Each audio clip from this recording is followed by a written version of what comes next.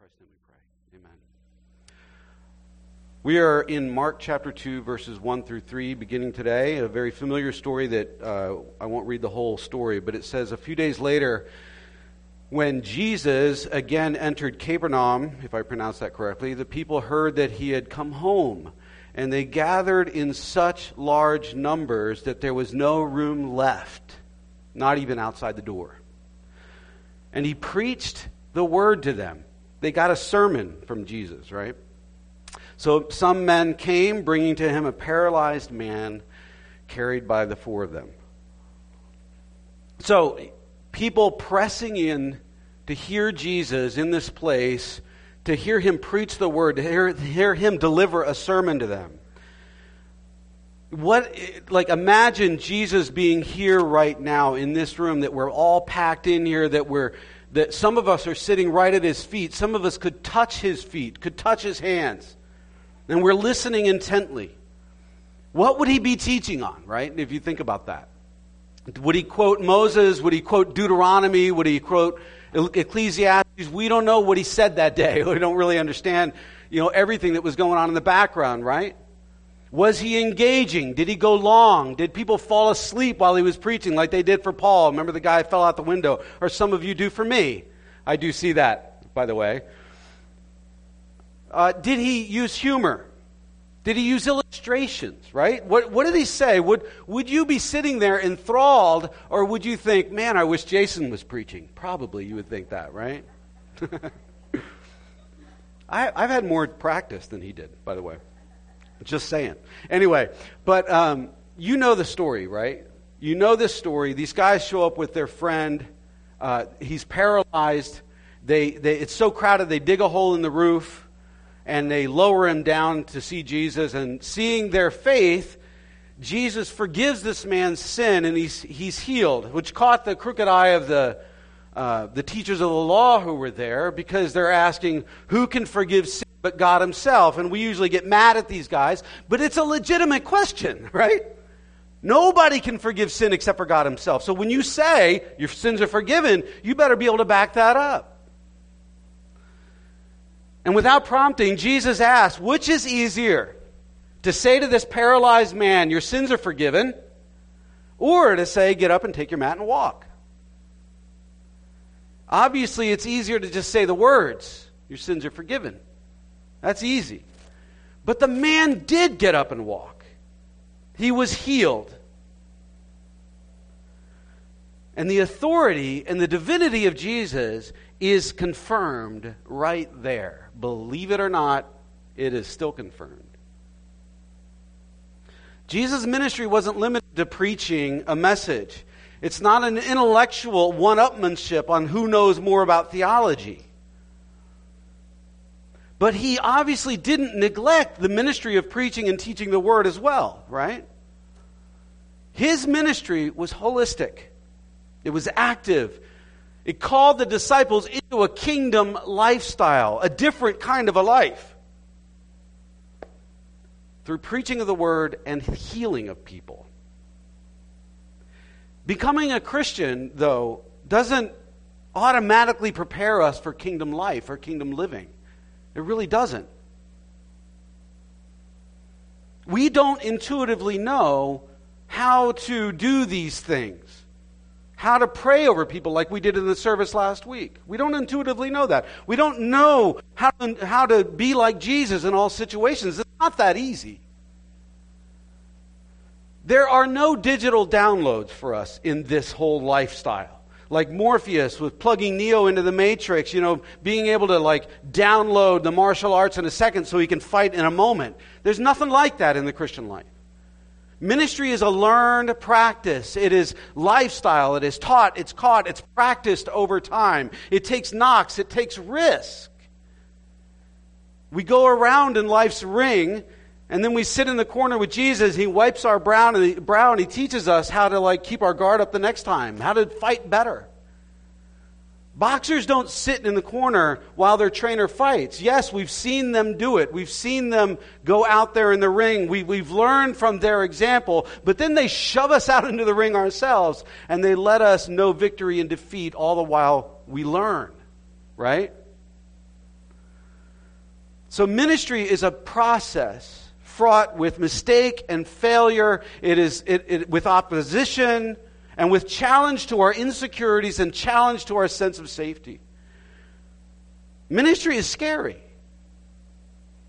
Being in His presence, in Christ's presence, teachable and actively ready to learn from Jesus is the ongoing informational and experiential tool in becoming great ministers of kingdom life towards others. Becoming like Jesus, doing what Jesus did, living how Jesus lived, ready for opportunity, willing to engage in ministry with people, spiritually alert, looking for opportunity, right? Growing in our ability to minister life and healing to other people, to those that Jesus puts right in our path, preparing us for that. Jesus as coach, leading us as we engage in the ring of life. Spiritual formation, birthing active kingdom-minded disciples, ministering to others, praying for people, caring for people, sharing Jesus with people, both in word and deed. And Jesus teaches His disciples this way of life, right? In Luke 11:1, we read this. One day Jesus was praying in a certain place, and when He finished, one of His disciples said to Him, "Lord, teach us to pray, just as John taught his disciples." So there's this willingness and there's this eagerness to learn from Jesus. They recognize that He's got something to give them. And He was patient to teach these guys, despite the fact that the disciples were an extremely motley crew. Fishermen and tax collectors and zealots are not the optimal mix for a Kickstarter movement. They are crazy people. It was probably very volatile among those guys. There was probably a lot of arguments between the 12 disciples. Some of them were on the opposite sides of the political spectrum. Zealots lived up to their name. They were intense, hot-headed people. And Peter, the hothead himself, we saw him cut off a guy's ear in the Garden of Gethsemane. I would have done that. Jesus had patience, though, to teach these guys, to walk life with them. And 3 of them were closest to Him, John, James, and Peter, and He spent more time with those 3 guys, and they were the ones that He called deeper into the Garden of Gethsemane, His close friends in a difficult time, because He knew what was coming. And He's in there praying, and He needs buddies by Him, right? And they later took on, very significant roles of leadership in the early church, and He poured Himself into these guys. The circle expanded to the 12, we know that, including these 3 guys, all doing life with Jesus, listening to direction, watching Him do ministry. And by the way, that expansive crowd of disciples included women as well. Let's remember that. But they were all listening to His direction, all watching Him do ministry, learning from Him. And even they, after being with Him for so long, made some mistakes. Peter denied Him 3 times. Jesus later, you remember, restored him on the beach, restored that relationship. Let him understand how important that was. And when the Holy Spirit came on these disciples at Pentecost, we remember that there was a massive change in them. A massive change. There was boldness and there was power in their ministry. And all thought of self was gone at that moment as they are now consumed with kingdom ministry. There's a difference in those guys at that moment. They had taken on His power. They had taken on His heart. They had taken on His instruction. And all but one of them was martyred for their faith in the end. They went to the death for Jesus. Would you do that? Right? No longer were the careers of fishing and tax collecting and political positions of zealotry all that important to them, their main concern. No longer, by the way, was it important whether you were a Democrat or a Republican. That's the extent of it. Now it's God's kingdom. Now that's the focus. They'd become like Jesus, caring for people, teaching people, preaching the word. They were apostolic. They were evangelistic. They were prophetic in their ministry towards others. They were trainees turned trainers. They were building the church up. They were doing what Jesus did. And all as a result of having been in his presence, exemplifying this desire to learn from him and take on his heart. Teach us, Jesus. And he did. He taught them. He modeled to them. And Jesus plans to extend this ministry through us out into the world. He didn't wait until Pentecost, right? He didn't wait until that moment to begin training people. He started well before. It was happening all along. You know, he had more followers than just the 12. He sent out the 72 in Luke 10. We read a little bit of this last week, but let's go into it again. It says, after this, the Lord appointed 72 others and sent them out 2 by 2 ahead of him to every town and place that he was about to go. So these guys are going out preparing the places for him, ministering before he got there. And he told them, the harvest is plentiful, but the workers are few. They are out there introducing Jesus, right? The harvest is plentiful, but the workers are few. Ask the Lord of the harvest, therefore, to send out workers into the harvest field. Go! Exclamation point. I am sending you out like lambs among wolves. That's encouraging, right? But isn't that great? It's risky, don't you? Who wants to do anything boring? I'm sending you out like lambs among wolves. Amen. God, that's the life I want. I want something nipping at my heels, right? Do not take a purse or a bag or sandals, and do not greet anyone on the road. When you enter a house, first say, peace to this house. If someone who promotes peace is there, your peace will rest on them. If not, it will return to you.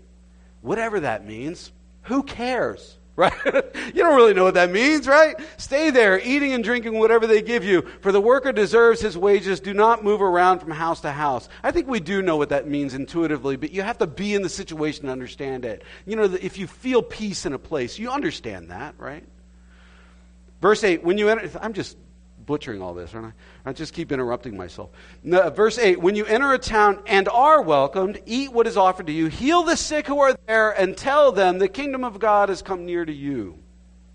But when you enter a town and are not welcomed, go into the streets and say, even the dust of your town we wipe from your feet, as a warning to you. Isn't that great? I love that. Like, pff, pff, right? Yet be sure of this, the kingdom of God has come near. I'm not sure they did that with that kind of an attitude. But anyway, but in Luke 9, remember, if you go backwards and you read, in Luke 9, he had sent out the 12 disciples with the very same instruction. This isn't the only time he's done this. Now he's sending out these 72 disciples, right? Commissioning them to experience and extend his kingdom ministry to other people all around them. And they had 2 assignments. Preach the kingdom of God and heal the sick. Preach the kingdom of God and heal the sick. Right? And they're able to do this since they've watched him model it. And Jesus has given them the power and the right, the authority, the right to exercise that power over the demonic realm and over physical disease. He gave them that. Jesus had just shown this power, his power, over both of these realms in Luke chapter 8, by the way, if you go back even farther, when he calmed the storm, and he restored a demon-possessed man, and he raised a dead girl, and he healed a sick woman. He had just exhibited all this, all following again his teaching on the kingdom of God. Teaching and healing, preaching and healing, right? So their healing ministry was to authenticate their preaching ministry just like his did. And the fact that the disciples healed in Jesus' authority and power showed he was the Messiah who could usher in the kingdom of God. That he had the authority and the power to do so.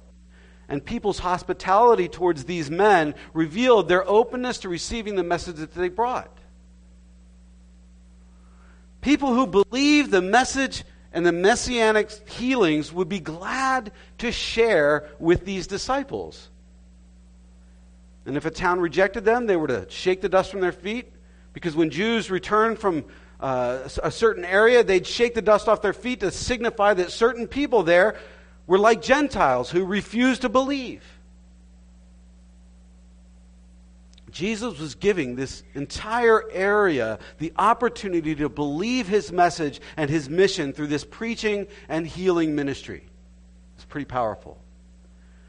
John Wimber, one of the founding members of the Vineyard, interestingly enough, he wasn't the first, but he was the guy that kind of put it on the map, was a cessationist. He didn't believe in the miracles after the apostles and didn't believe in healing and all that kind of stuff. But he started reading the scriptures and he was convicted. That can't be true. And I'm not living this way. I'm not living in risk like this in faith. And so he decided that he would begin to pray over people. And he prayed for 200 people. And you know what happened? Absolutely nothing. No one got healed. Nothing. And he was pretty discouraged. Have you ever prayed over one person directly for healing? Or just prayed for them directly? Let alone 200 people? Have you ever even prayed over 200 people in your lifetime without them there? Right? Are we that concerned about anybody? It's a good question, isn't it? I'm not asking that to make you feel bad about yourself. I am asking that to reveal that we don't really do this often, right? Or most of us don't. Maybe you do. One day a woman came to him and he had been discouraged and she asked him for healing prayer and he did it very reluctantly, sort of half-heartedly, not thinking that anything would happen, but it did. She was healed on the spot. She was physically healed on the spot. I forget from what. I didn't go back and look up the story. I just remember this being told to me. But he had been practicing his faith. Something moved at that moment, and suddenly John Wimber had a very vibrant healing ministry which validated his message. Don't we want that? Don't we want that kind of faith, that kind of risk? Happens, doesn't happen, it's not up to us. The disciples were practicing. The disciples were emulating Jesus' life. Like John Wimber, it wasn't perfect because Jesus uses an imperfect church.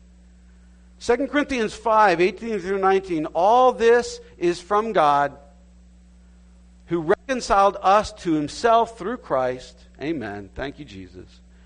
And gave us the ministry of reconciliation, that God was reconciling the world to himself in Christ, not counting people's sin against them. Amen. And he is committed to who? Just to Jesus? Just the apostles? No.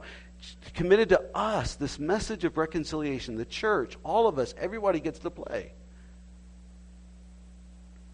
Even now, we live to partner with Jesus' reconciling work in the world.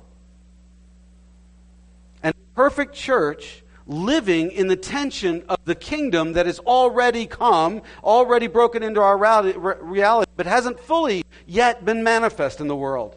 It will be. I believe that. We see the apostles later in Acts filled with the Spirit, right? Doing kingdom ministry in power. They had taken on his ministry. Stephen is stoned to death. Well, it was a bad day for him, I guess. But he's stoned to death, preaching Christ to the masses, which initiated this diaspora of the church, this spreading out of the church, for them to be able to preach farther and wider Jesus to other people. His death was useful. Paul's letters in the New Testament urges spiritual formation, urges the whole church towards spiritual formation and for ministry among each other and ministry out into the world. Paul, we see witnessing to the Areopagus in Athens. Ministry is passed down from generation to generation through the ages, right? Our kids are watching how we do it, and they're learning from us or not. They're watching how we care for others or not. They're watching how we minister Jesus to the people around us or not. Do my kids ever see me caring about anybody else? Ever see me praying over anybody else? Don't ask them. I'm afraid of the answer myself. We are tasked with the ministry of reconciliation, which means a lot, right? We must be ready, willing, and able to go out and take risks in faith to see that happen, caring enough to share him and his life and his healing with other people. I want to invite Lindley and Alicia and Rachel up. I want them to tell a story. I'm going to put you guys down here. Of what's been going on in their life. You know, sort of like I see these women doing kingdom ministry in our neighborhoods, and I just wanted them to share some things with us this morning. You can make your own choice. All right. I'm just setting it up. I'm barely talking. Alicia's going to share the most. But if you don't know Alicia, she has the gift of evangelism. It is very natural for her. It can't not come out of her. I recently met a new mom at a playground who lives on her street, and anyone I ask that lives on her street, I'm like, do you know Mark and Alicia House? And they all have a story about Alicia. That's a good one. This lady had just given birth to her second kid. She's like, yeah, she just made me food. She insisted, just gave me lasagna. And that's part of the gift of evangelism. I think it's really cool to hear directly from Alicia and her heart about it, because evangelism can be a gift that we hear in a list, in a verse. And I think it's kind of easy to write off. It is for me, especially before I really was friends with Alicia for as long as I have been. Just thinking that one's hard. That must not be mine. I don't have to really do it or focus on it. Just kind of write it off as I don't have time or whatever. But I hope that as you hear Alicia share, it kind of demystifies it for you. Because we're all called to be evangelists. Jesus' last words to us in Matthew 28 are to go and make disciples, and here in the passages that we've heard this morning. So being friends with Alicia has helped develop and teach me more about this gift and hone it in my own life. And so I hope that as you hear from her, you can decide that as well for yourselves. So she's going to tell a specific story about a neighbor and talk about what the gift kind of is and how it works in her life.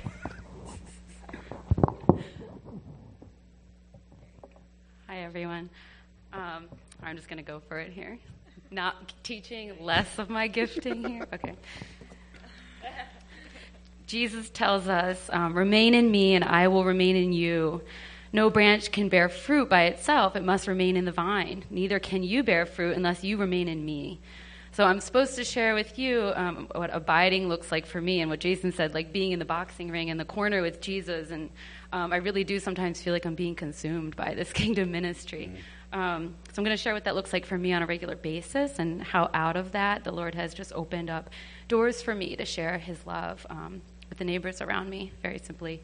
So I'll share briefly on studying the Word of God, prayer, worship, being embedded in Christian fellowship with just a few, and also with your church. So on the Word of God, let the Word of Christ dwell in you richly. I'm going to go off here a little bit. I try to do a daily Lectio Divina, which we're given out here, and I was flipping back through those pages from the last year, and I had them all written down, what I wanted to share with you, how the Lord has just taught me, disciplined me over and over again, encouraged me, given me his vision for his people and for the nations. But I won't share all those with you, but that's how being in the Word just really kind of moves me and fuels me for the day. And so when I'm storing the Word of God in my heart, I am more likely to share those truths, that treasure, with the people around me, specifically my neighbors. And I think this is so important to the expansion of his kingdom, because Isaiah 55:10 says, "So is my word that goes out from my mouth. It will not return to me empty, but will accomplish what I desire and achieve the purpose for which I sent it." Prayer. During times of study, the Lord consistently lays on my heart the neighbors and his heart for the nations. If there are certain needs and struggles about which I'm aware, just from conversation with neighbors, I spend this time to intercede on their behalf. I distinctly remember many bedtimes up in Luke's room looking out when all the lights around the homes and just praying over just like our block, I limit it to 10. We're in a dense neighborhood. So just the ones we can visually see. And some people have run Rising Sun who the Lord has just brought in our way because dog walking. Yes, on walks and runs, I intercede for them. They're just kind of always on my mind and heart. And I know it was the Lord's doing that placed us on a corner lot, a very dense neighborhood with sidewalks, and we have so many dog walkers because every time I see someone walk by, I try every time. Don't do this perfectly every day. I lift them up saying, let your kingdom come, let your will be done in their life, Lord. Holy Spirit, move, and let nothing hinder the call of Jesus on their life, because I know that Jesus is pursuing them all. And I'll often take the long way home, to pray for neighbors on Rising Sun, for example. And just the other day, where I was on my bicycle with the kids, and Spirit was like, go down Rising Sun. It's not as much of a hill, and you can pray for Rising Sun. And I'm bicycling up, and one of the neighbors that we have a relationship with comes out of his home, and, I don't have to speed up or slow down. Like I was telling Lindley, we just meet at the same point, and I can just share some words of hope with him. Worship. So spending time in worship is another way I abide with Christ. Just coming before the throne of God and laying it all down before him. Worship often feels like, for me, the heart surgery we all need day in and day out. And when I thought about sharing on worship, I thought of 3 words: freedom, joy, and focus. So when I worship, I experience freedom from my own flesh or whatever is just making me feel downcast, worried, distracted. Put in the word. And joy of the Lord, I'm lifted out of that slimy pit over and over again and placed on the solid rock that is God. Page 3. And focus. I focus on God and his kingdom come. So coming out of a time of worship, whether here or in my house, I'm so much more likely to see what he wants me to see and hear his voice and then do what his Spirit asks me to do to minister to those around me. One morning, I think it was here, the Lord just gave me a beautiful vision. I had my hands raised, and I was just interceding for those neighbors and just loving them in that way. And God gave me this vision of them coming out of their homes and raising their arms alongside me to praise the Lord. And so he used that just to fuel this, keep going. And then finally, being rooted here at 6-8, I've grown so much in the knowledge of the Lord through sermons and CG participation, prayer ministry, smaller studies I've done with you guys. The sermons are excellent. I look back at my sermon notes, and But the Lord has blessed me with my 3. Jason talked about Jesus had his 3, and Johanna and Rachel and Lindley are who I just converse with daily. Let's be honest, it's pretty. And it's about, we're talking about our walk together, our walk with King Jesus. And so that's just so encouraging, and we just spur each other on. Okay, how are we doing? Great. Time, okay, time. So now I'm going to share about just one neighbor in particular who the Lord is obviously in pursuit of and with whom I have become very close friends. She remembers coming over to meet me and Mark, and she brought me a flower from her garden and said this is what her mother would have done if she were still alive. Over the years, we continue to have brief yet meaningful encounters. We've been on our block about 6-7 years. So all this stuff, it's just over time. I would take any opportunity to spend time with her as I wanted to care for her, get to know her, and share the love of God with her in any way I could. From walks to the mailbox together to exchanging meals and just small, meaningful gifts, our relationship grew. The Spirit of the Lord always made our interactions meaningful and directed for his glory and for our good. During greetings on the sidewalk between our homes with my boys chattering and playing at our sides, she's opened up to me about the passing of her mother and her younger sister, some really deep hurts for this woman. There's something about, I think, that walking with the Lord that makes people open up their hearts and share their burdens and hurts. So on those occasions, I was just honored to follow the Spirit's prompting to ask if I could pray for her. And she always welcomed my words and his presence with such softness and expectation. I could just see it. She even let me pray over her wrist that was experiencing arthritic pain, and we asked for complete healing and restoration, and she just did so with her eyes closed and with just such expectancy. She came to me days later saying she was feeling much better and relieved of some of the pain and discomfort. She always comments to me, "Your faith is so strong, Pupa," which is her nickname for me, but I really just was seeing her faith just growing. So on one occasion, last one. On one occasion, I mentioned church to her. We were just talking on her stoop, and seemingly out of nowhere, like she says, I believe in God. I was baptized in the Catholic Church when I was a girl. I just don't do church now. I just don't like it. I have a Bible somewhere, but I can't read it anymore because the print is so small. So I was like, what? This is great. So after that, I was just determined to order her a Bible with large print. So I got one for her with her name engraved. And just so excited to give it to her. She didn't have the Word of God there for her. So I pray every day that she, opens it and reads. I don't know if she's doing that right now, but I just pray for it. So a couple of weeks ago, Mark and I invited her over for dinner. We had a lovely time, but we also spoke about her past and some of those relationships in her life. So the week following our dinner, I said to Mark, I was like, I have this feeling that she might be really struggling because we had talked about some of these things in her life. So I went over to her house with some soup and just for a brief check-in because we were going to be going on vacation. She opened the door, was so happy to see me. She invited me in. She was so happy to get food because she said she'd been so depressed that she couldn't even get to the grocery store that week. And she said, I don't have my fresh fruit. You know how much I love my fresh fruit. And so I was just like, I just really felt for this woman. And we were about to leave for a week-long vacation, yet my spirit felt so unsettled leaving this woman alone. And I actually I really felt like the sense of this spiritual battle over her, was just palpable. And so I wanted to bless her, with the fullness of God that week somehow. So I sat with it for maybe an hour. I immediately thought of Rachel because she has had the opportunity to befriend my neighbor since moving in a few blocks away. However, I knew Rachel was also leaving for vacation, and I knew she wouldn't be home until Thursday. And I really, like I said before, I really just wanted her to feel the fullness of God's love. So I thought of Lindley, who is also just a few blocks away and who has met my neighbor in passing. I knew that even though Lindley did not know her very well, she'd be happy to serve this woman whom she knew I loved and prayed for.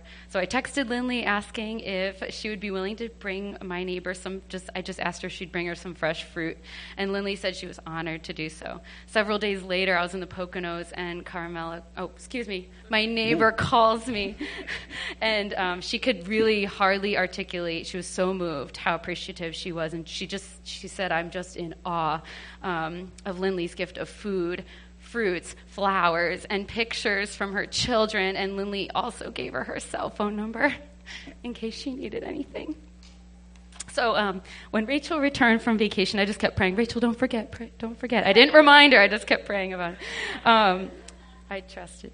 She visited my neighbor, and she brought her a meal, and she's going to quickly share how that was for her, because I think it was really awesome for her. So I just want to start out by saying that Alicia has modeled so much for me about what evangelism really looks like. Like what Lindley was saying, I was kind of the same way, more of I can get up here and talk to you guys, but it's really intimidating for me to be one-on-one with someone and just let me just lay out the gospel for you.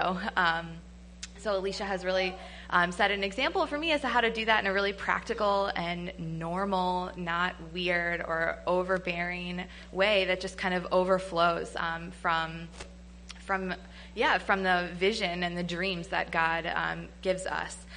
So Alicia had really given me the opportunity to connect with this neighbor just by being in her yard and being out and present in our community. And so through the foundation that she laid, I was able to connect with this woman as well. And Alicia had been asking me to pray for her for years before I even lived, where I lived, somewhere else in Ardmore. And even when I was living farther away than I am now, I was praying for this woman, and I knew who she was. And so when we moved 2 blocks away from Mark and Alicia, it was, I don't know, it was natural. She took to my children right away, which is just lovely. And there's something in her spirit that just like was drawing me closer to her. And so, Alicia asked me to check in on her, and of course I was concerned over her because she's my friend too. And I had the opportunity to go to her home one evening, and I was I didn't know what to expect. This is the first time being in her home, and she invited me in right away. She was like, couldn't believe that I was at her front door, and we got to talking, and I actually had the opportunity to sit in front of her, kneel in front of her, and pray for her, and share my testimony with her out of her prompting, just asking questions like, have you always had a faith like this? Like, how did this happen for you? And so I got to share my testimony with her and pray for her. And Alicia has really shown me how to take a relationship of just being social and nice and caring about someone and really extend that and grow that into sharing what the love of Jesus looks like. And also just doing ministry together with a group of people and having people to spur you forward just increases your boldness and the strength of your ministry. We each have different gifts, and each of those different gifts have met a really sweet and unique need in our neighbor. Amen. Thanks, you guys. That was beautiful.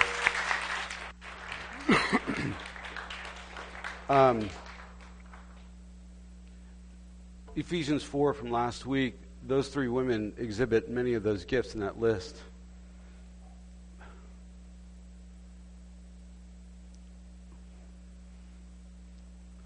What if everybody was doing that, you know? What if everybody cared enough about their neighbors to look out that struck me. Look out the window at night, and instead of complaining about your neighbor next door, actually praying for them. Wouldn't that be nice? How better would the world be if there were more people like Alicia praying out their window over their neighbors? That's a pretty cool idea. Do you think about your neighbors at all? You never know what God is doing in somebody's life. You never know. You never know. You know, I am familiar with many of your stories. God is, obviously, it's evident to me that God is using us. Using life situations in our lives, even the hard ones. Using His Word to bring people to Himself. It is very evident to me. I heard Christy and Chuck's story this week. I've heard Vinny and Mary's story. I've heard the Massey's story. I know Brian's story. I know a lot of your stories. And it's so evident how God's miracles have worked in your lives.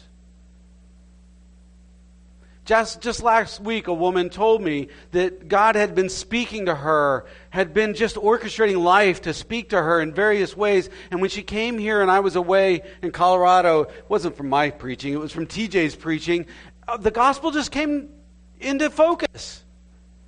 The next week, she found herself in Lehigh Valley visiting friends or family or something like that, and she was at this church who asked anybody who wants to come up and be baptized, and she did, and she's had this new, vibrant walk with Jesus.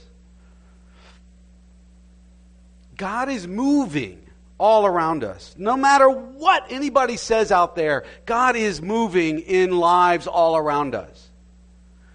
Don't you want to be a part of that? Isn't it boring watching more Netflix? Right? Don't you want to have your own stories immortalized in history of how we participated in the kingdom of God? When you get there and you see Jesus and He pats you on the back and says, "Well done, good and faithful servant." That is, to hear those words would be wonderful to me. Ephesians 2:10, for we are God's handiwork, created in Christ Jesus to do good works, which God prepared in advance for us to do. He's placing people in our path. The need in their lives may not be evident to us until we engage with them, until we actually care, until we actually have the conversation and ask questions and pray for them and listen to the Holy Spirit's lead on how to bring them closer into His presence. You heard how Alicia hears. She hears these promptings from the Holy Spirit, and then she goes and acts on them. A lot of times we don't act on them. We get them, but we don't act on them. We are God's workmanship. We are God's plan A. There is no plan B. He is using the church. We are God's workmanship, becoming ready, willing, able, this community, ministers of reconciliation. Are you ready to welcome the Spirit into your life to empower you for this task? Because which is easier to say, your sins are forgiven, or get up in your mat, take your mat and walk home, paralyzed man? What's easier? It's easier to say the words. But the man got up and he walked, and the authority and the divinity and the power of Jesus was confirmed, validated, and revealed right there in that moment. I have seen healing, emotional, physical healings in my lifetime. I want to see more of that. I've seen people moved to open their hearts to Christ because what He's done in their lives. We want that kind of a ministry here at 6-8, and that is something that will expand God's kingdom out into our community. Despite our imperfect efforts in practicing it, it is something that is risky. John Wimber used to say, faith is spelled R-I-S-K. It takes risk. So let me pray for you. Father, we thank you that you are exciting, you are frightening, you're scary, but you are so good and so loving and so all-encompassing. And you call us into this lifestyle, this kingdom lifestyle, hand in hand with you, knowing that we walk not alone, and not only just with you, but with each other. Just watching Alicia and Rachel and Lindley do ministry together. This is the picture of the church, Father God. This is the church that we want. This is the church that is happening, and we want to fan that into a larger and larger flame. Father, we pray that you would move in all of our hearts to make this a great year, that we would see more and more people be encountered with you and come into relationship with you, that we would be great ministers of reconciliation to our neighbors and our community around us, as well as with each other, Father God.